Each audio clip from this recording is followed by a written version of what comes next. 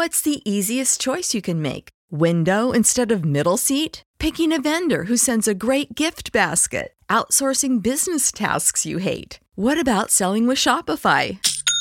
Whether you're selling a little or a lot, Shopify helps you do your thing, however you cha-ching. Shopify is the global commerce platform that helps you sell at every stage of your business. From the launch your online shop stage to the first real-life store stage, all the way to the did we just hit a million orders stage. Shopify's there to help you grow. Whether you're selling scented soap or offering outdoor outfits, Shopify helps you sell. Wherever and whatever you're selling, Shopify's got you covered. Sign up for a $1 per month trial period at shopify.com/try. Go to shopify.com/try now to grow your business, no matter what stage you're in. Shopify.com/try.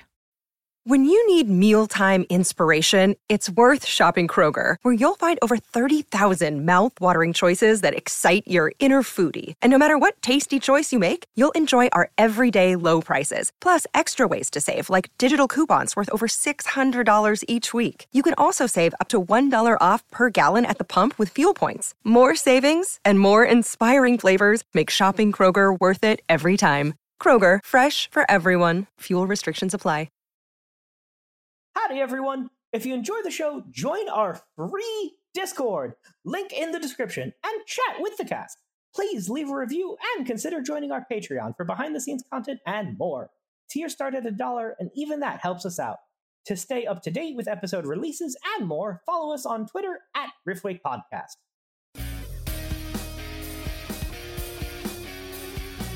Good evening, Rifters! This is Rifts and Rules, the 5e D&D podcast where we go through the many 5e books and talk about various rules to enhance your gameplay experience.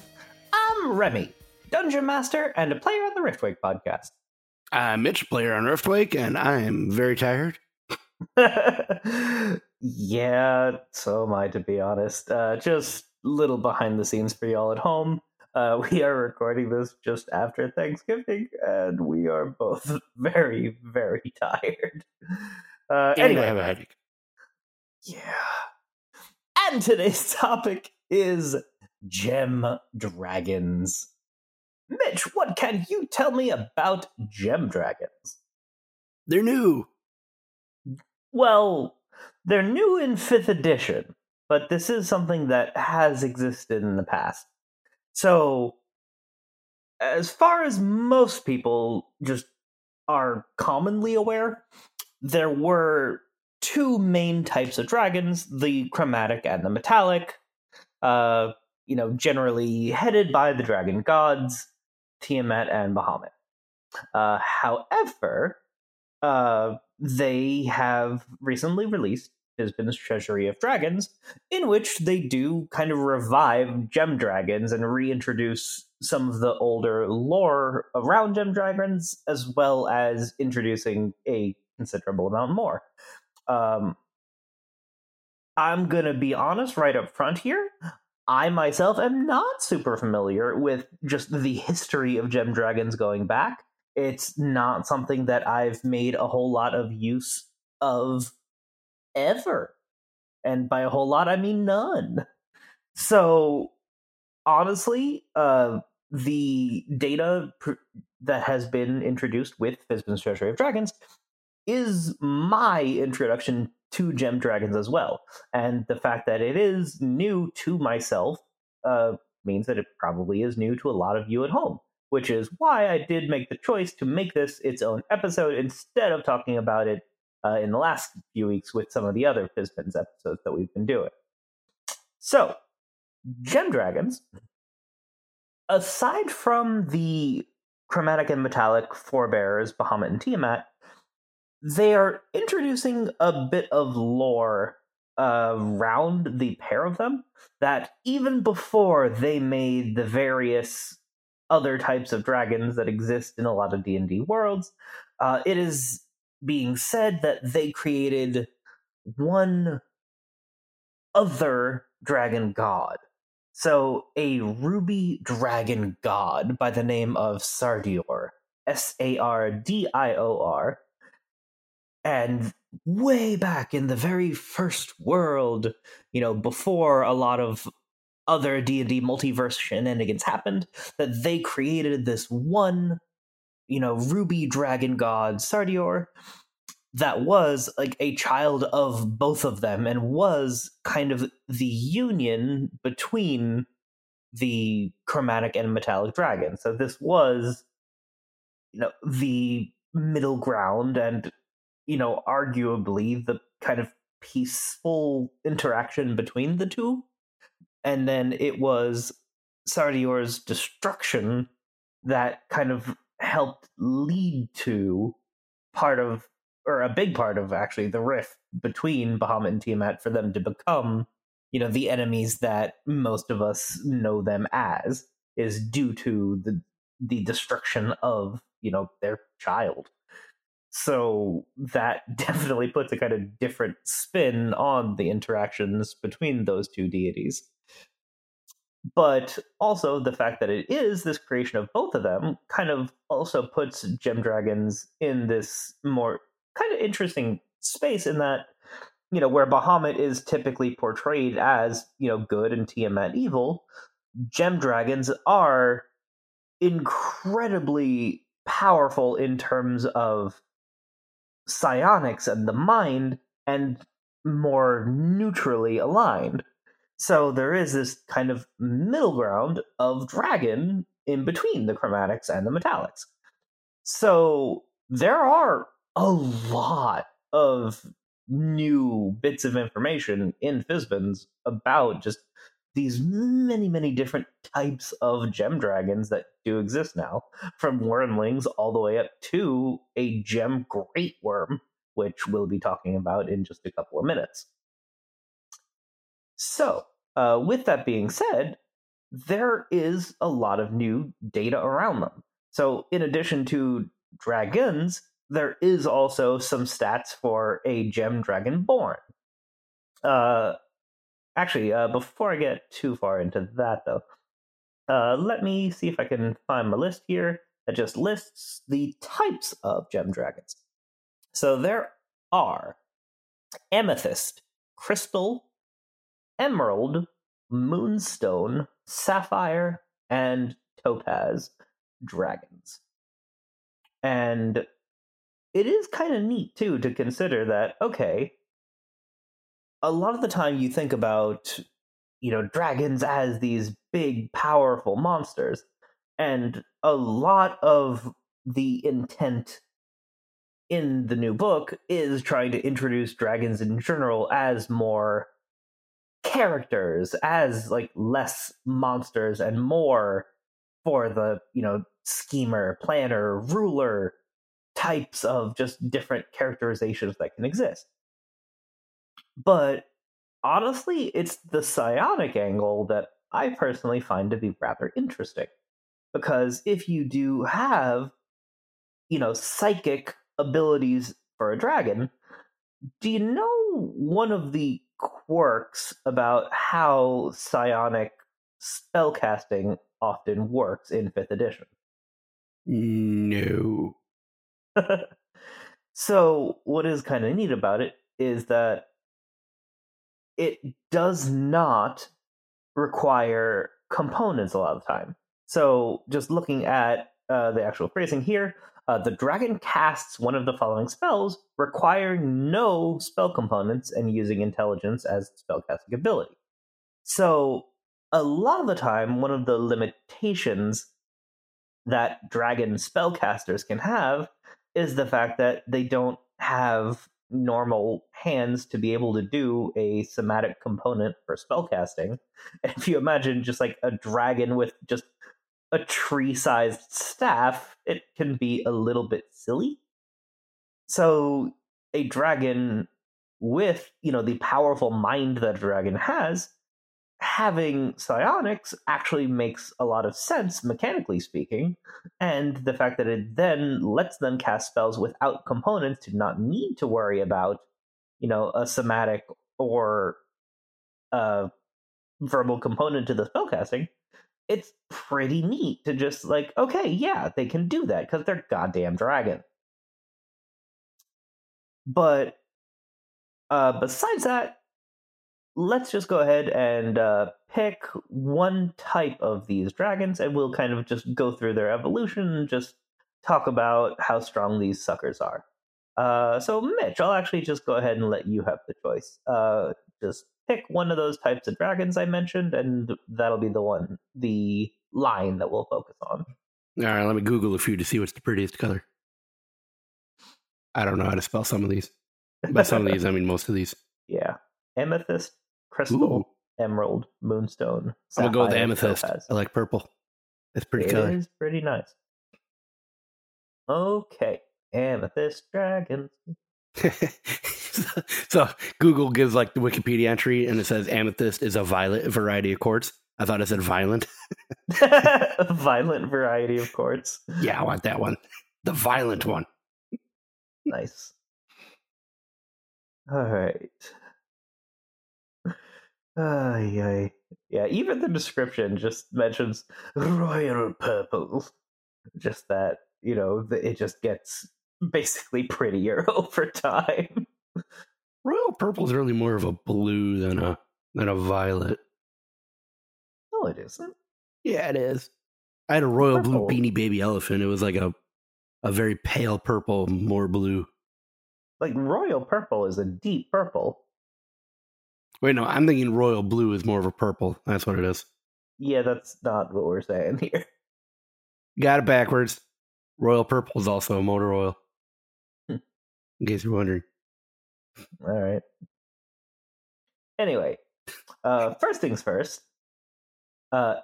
Amethyst dragons have some pretty interesting lair actions. First things first, they have a Beguiling Whisper option, which is a saving throw or get charmed by the damn dragon. Imprisoning Force to cast the damn Force Cage spell, which is terrifyingly powerful. Because Force Cage is one of those like indestructible spells and can't actually do any damage to it. It's really, really dangerous, honestly, and that's a really underappreciated spell. It's probably one I should talk about more at some point. Anyway, they also have a spatial projection where they can actually choose like a separate version of itself to get projected, and that either one is able to move or attack. So they're able to basically have an astral projection second copy of itself to choose which is the point of origin for various effects, which is really goddamn complicated, but in a cool way, honestly. But then also, do you ever actually make use of a dragon's regional effects? Do it? So most dragons have just an effect on their environment because they're such powerfully magical creatures that there is just an effect on the air around them. So different types of dragons just actually have just background effects on just the area in which they live for some number of miles, usually, depending on the dragon. But for an amethyst,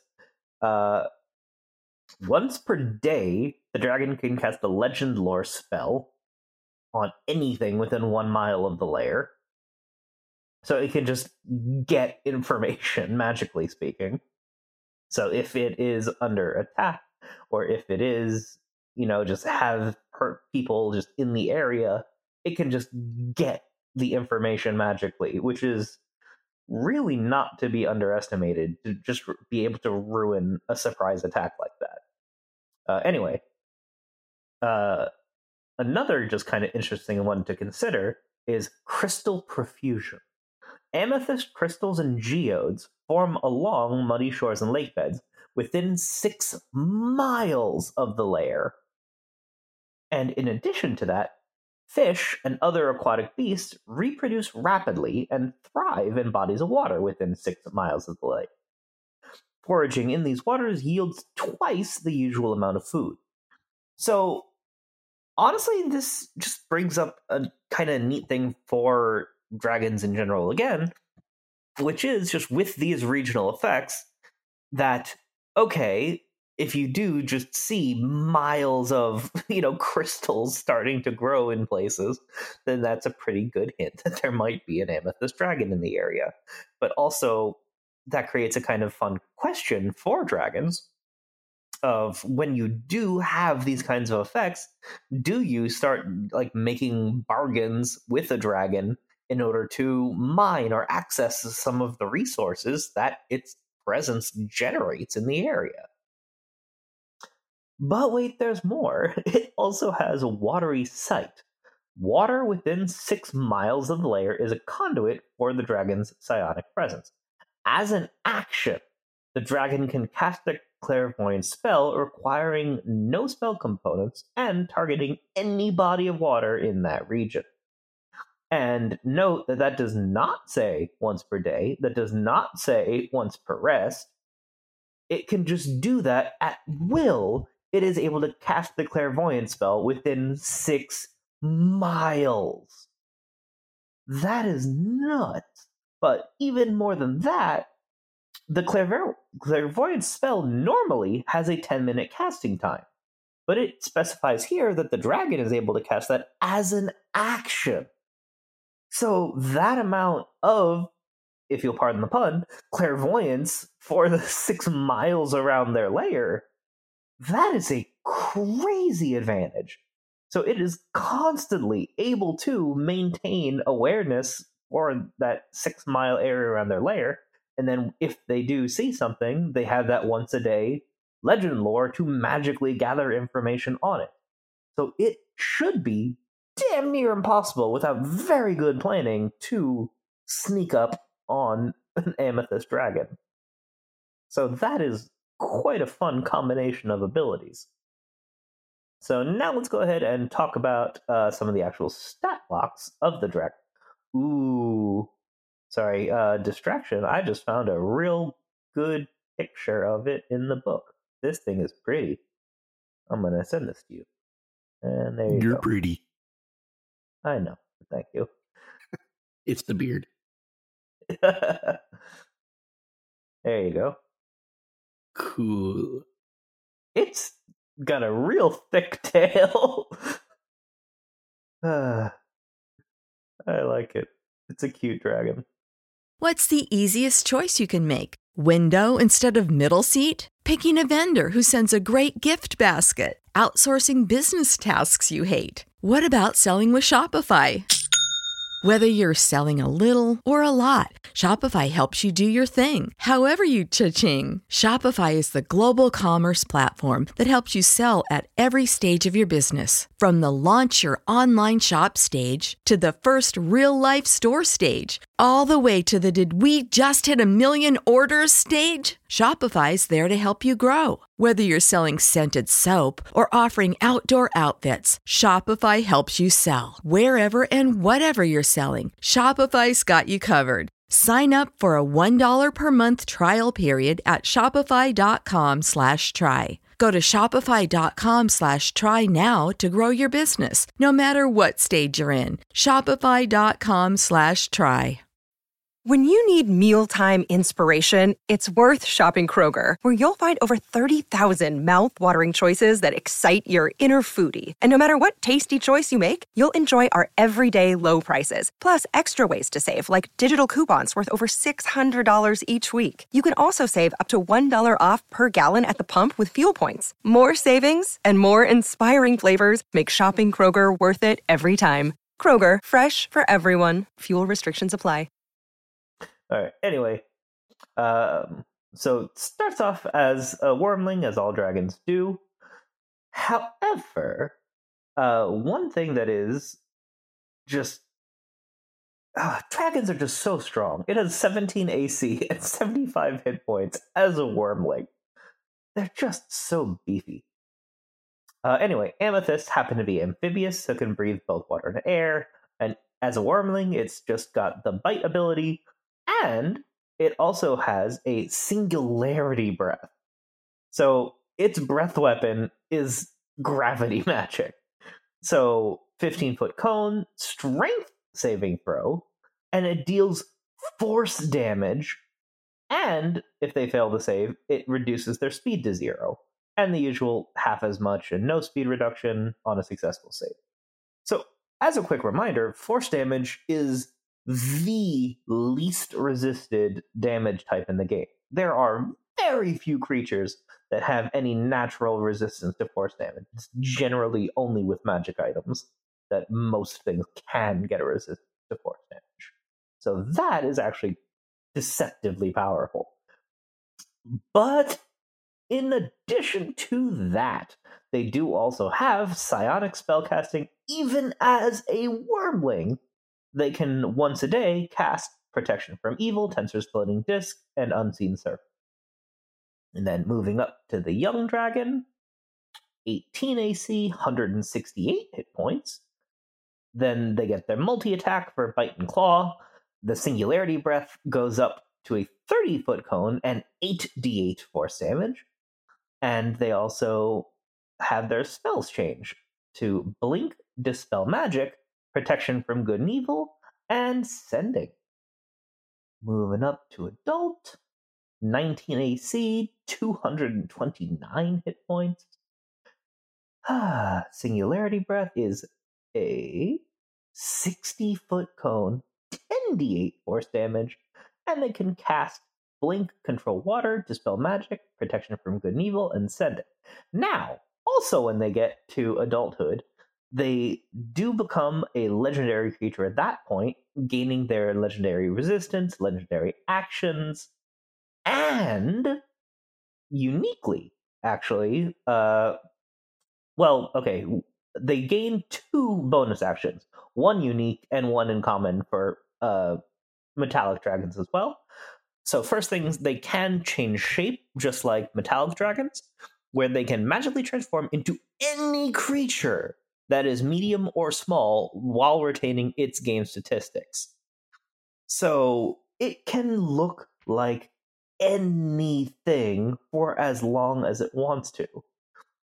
And it is a bonus action for a gem dragon to change shape, which is interesting in its own right. But then they also have a unique one, Psychic Step.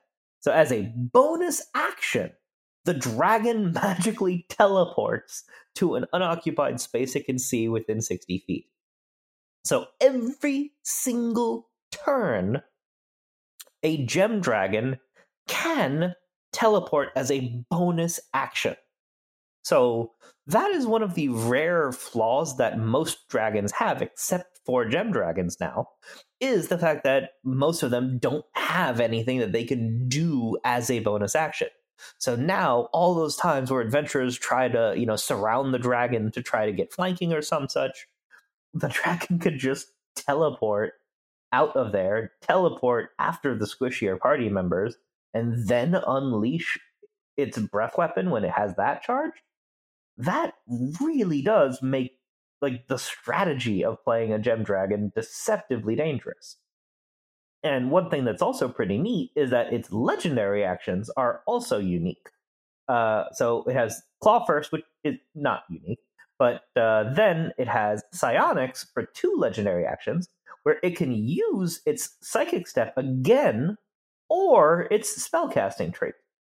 So it can cast a spell or teleport using 2 of its 3 legendary actions in a round.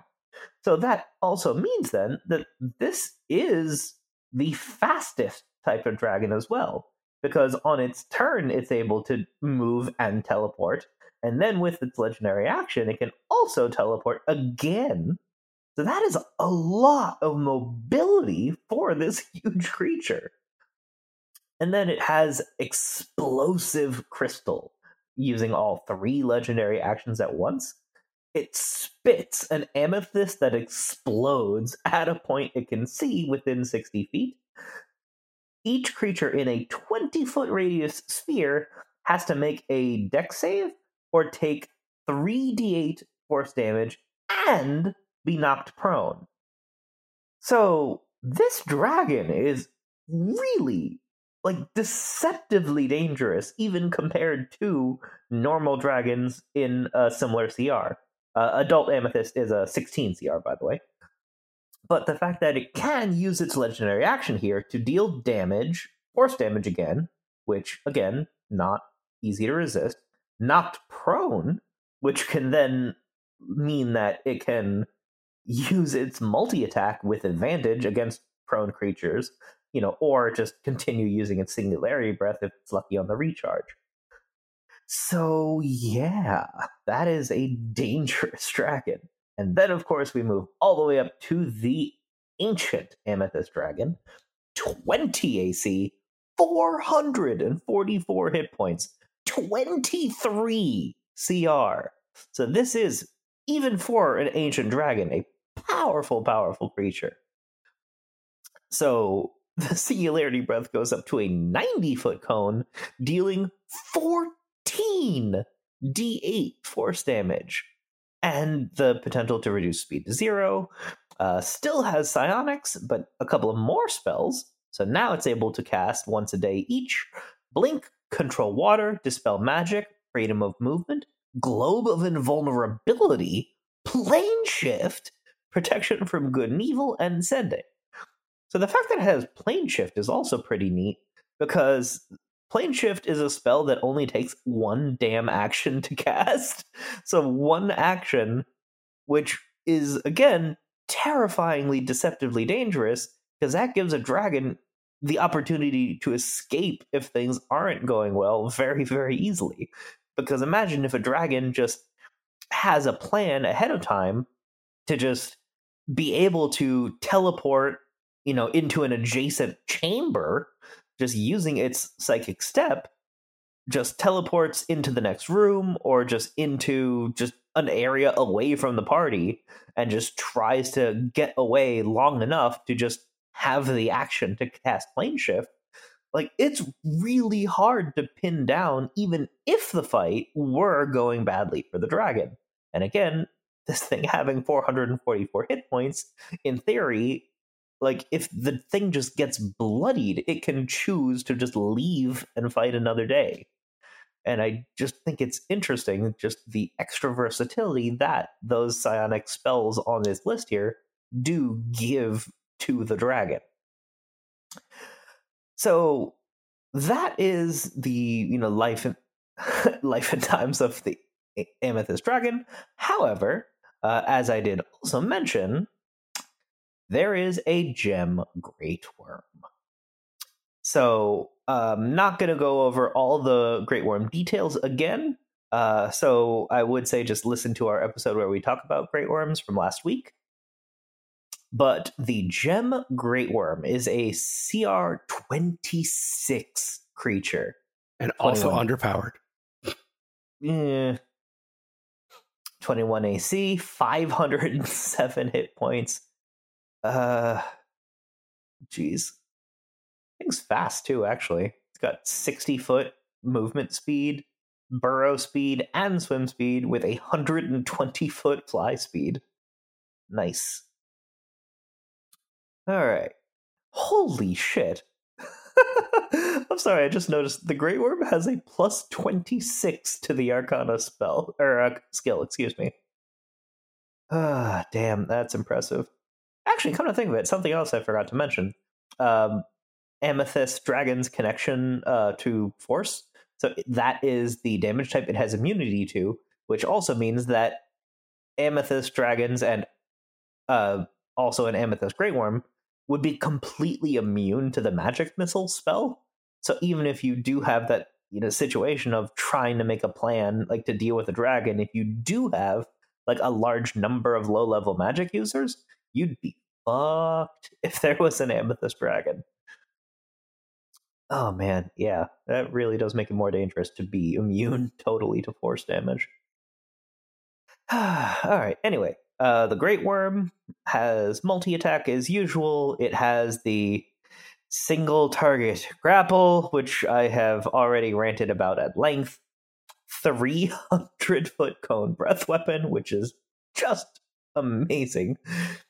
Let's see, 11d12 force damage for the breath now. Actually, it changes a little bit though. So it is knocked prone on a failed save, And then on a success or failure, the creature's speed becomes 0 until the end of its next turn. That is crazy, actually. So every single time the Gem Great Worm uses its breath weapon, every creature in the area, their speed becomes 0 until the end of its next turn, success or fail on the saving throw. Holy shit. So with its ability to just continue teleporting around, since it still has Psychic Step bonus action, so it can move all over the damn place. No one else is able to move because 300-foot cone. That is terrifying to imagine fighting, even besides just the sheer ridiculousness of the stats of a creature of this tier. Anyway, it is still a mythic creature in addition to legendary. Actually, I guess I should talk about the legendary actions first, because it's a little bit different. So it has the first two the same still, Claw or Psionics for 2 actions, but the third one is different. It is now a Psychic Beam for all 3 actions, which is a 10-foot wide, 90-foot long line. Every creature has to make an intelligence saving throw, taking 5d10 psychic damage on a failed save and half on a success. So psychic damage also a very rarely resisted damage type. I mean, think about how popular the Bear Totem Barbarian is, just to get that resistant to all damage except psychic while raging. Well, if you've got a Gem Dragon, they don't care about that. Anyway, it also does have Psionic Spellcasting, Dispel Magic, Force Cage, Plane Shift, Reverse Gravity, and Time Stop. Freaking 9th level spell Time Stop. So the entire theme of the Gem Great Worm is, I can take actions you can't, fuck you. And it's really, really good at that. Alright, anyway, it has the mythic ability, Gem Awakening. So when you do eventually reduce this thing down to 0 from its 507 hit points, it resets its hit point total to 400, recharges its breath weapon, regains expended legendary resistance, of which it has 4 instead of the usual 3, and it then gains a new action, Mass Telekinesis, only usable once per short or long rest. It targets any number of creatures and objects it can see within 120 feet. No single thing can weigh more than 4,000 pounds, and objects can't be targeted if they're worn or carried. Each creature has to make a DC 26 strength saving throw or be restrained in the telekinetic grip. Then at the end of a creature's turn, it can repeat the saving throw, ending the effect, yada yada yada. At the end of the Great Worm's turn, it can move each creature or object it has in its grip up to 60 feet, but not beyond that 120-foot range. In addition, it can choose any number of creatures that it has restrained and just deal 7d12 force damage to them. So that is crazy powerful, that it can just grab creatures and just each turn, just automatic, no saving throw, no attack roll. If they fail the saving throw just to get caught in the telekinesis, they will just keep taking 7d12 force damage every turn until they save or die. So yeah, Gem Dragons are a powerful, interesting thematically, and just neat new option that can be introduced into your D&D game. Thanks for listening to this episode of Riffs and Rules. Please leave us a review and give us 5 stars on iTunes. Also, support us on Patreon at patreon.com/RiftWakePodcast. Tier start as low as $1, and even that much really helps us out. Supporters get benefits such as behind-the-scenes content, early access to episodes, access to a monthly hangout where you'll be able to chat with the cast, and even input on Riffs and Rules topics. Find us on social media on Twitter at RiftWakePodcast, on Facebook as RiftWake, And you can send us an email, riffsandrules@gmail.com. That's riffsandrules@gmail.com. When you need mealtime inspiration, it's worth shopping Kroger, where you'll find over 30,000 mouth-watering choices that excite your inner foodie. And no matter what tasty choice you make, you'll enjoy our everyday low prices, plus extra ways to save, like digital coupons worth over $600 each week. You can also save up to $1 off per gallon at the pump with fuel points. More savings and more inspiring flavors make shopping Kroger worth it every time. Kroger, fresh for everyone. Fuel restrictions apply.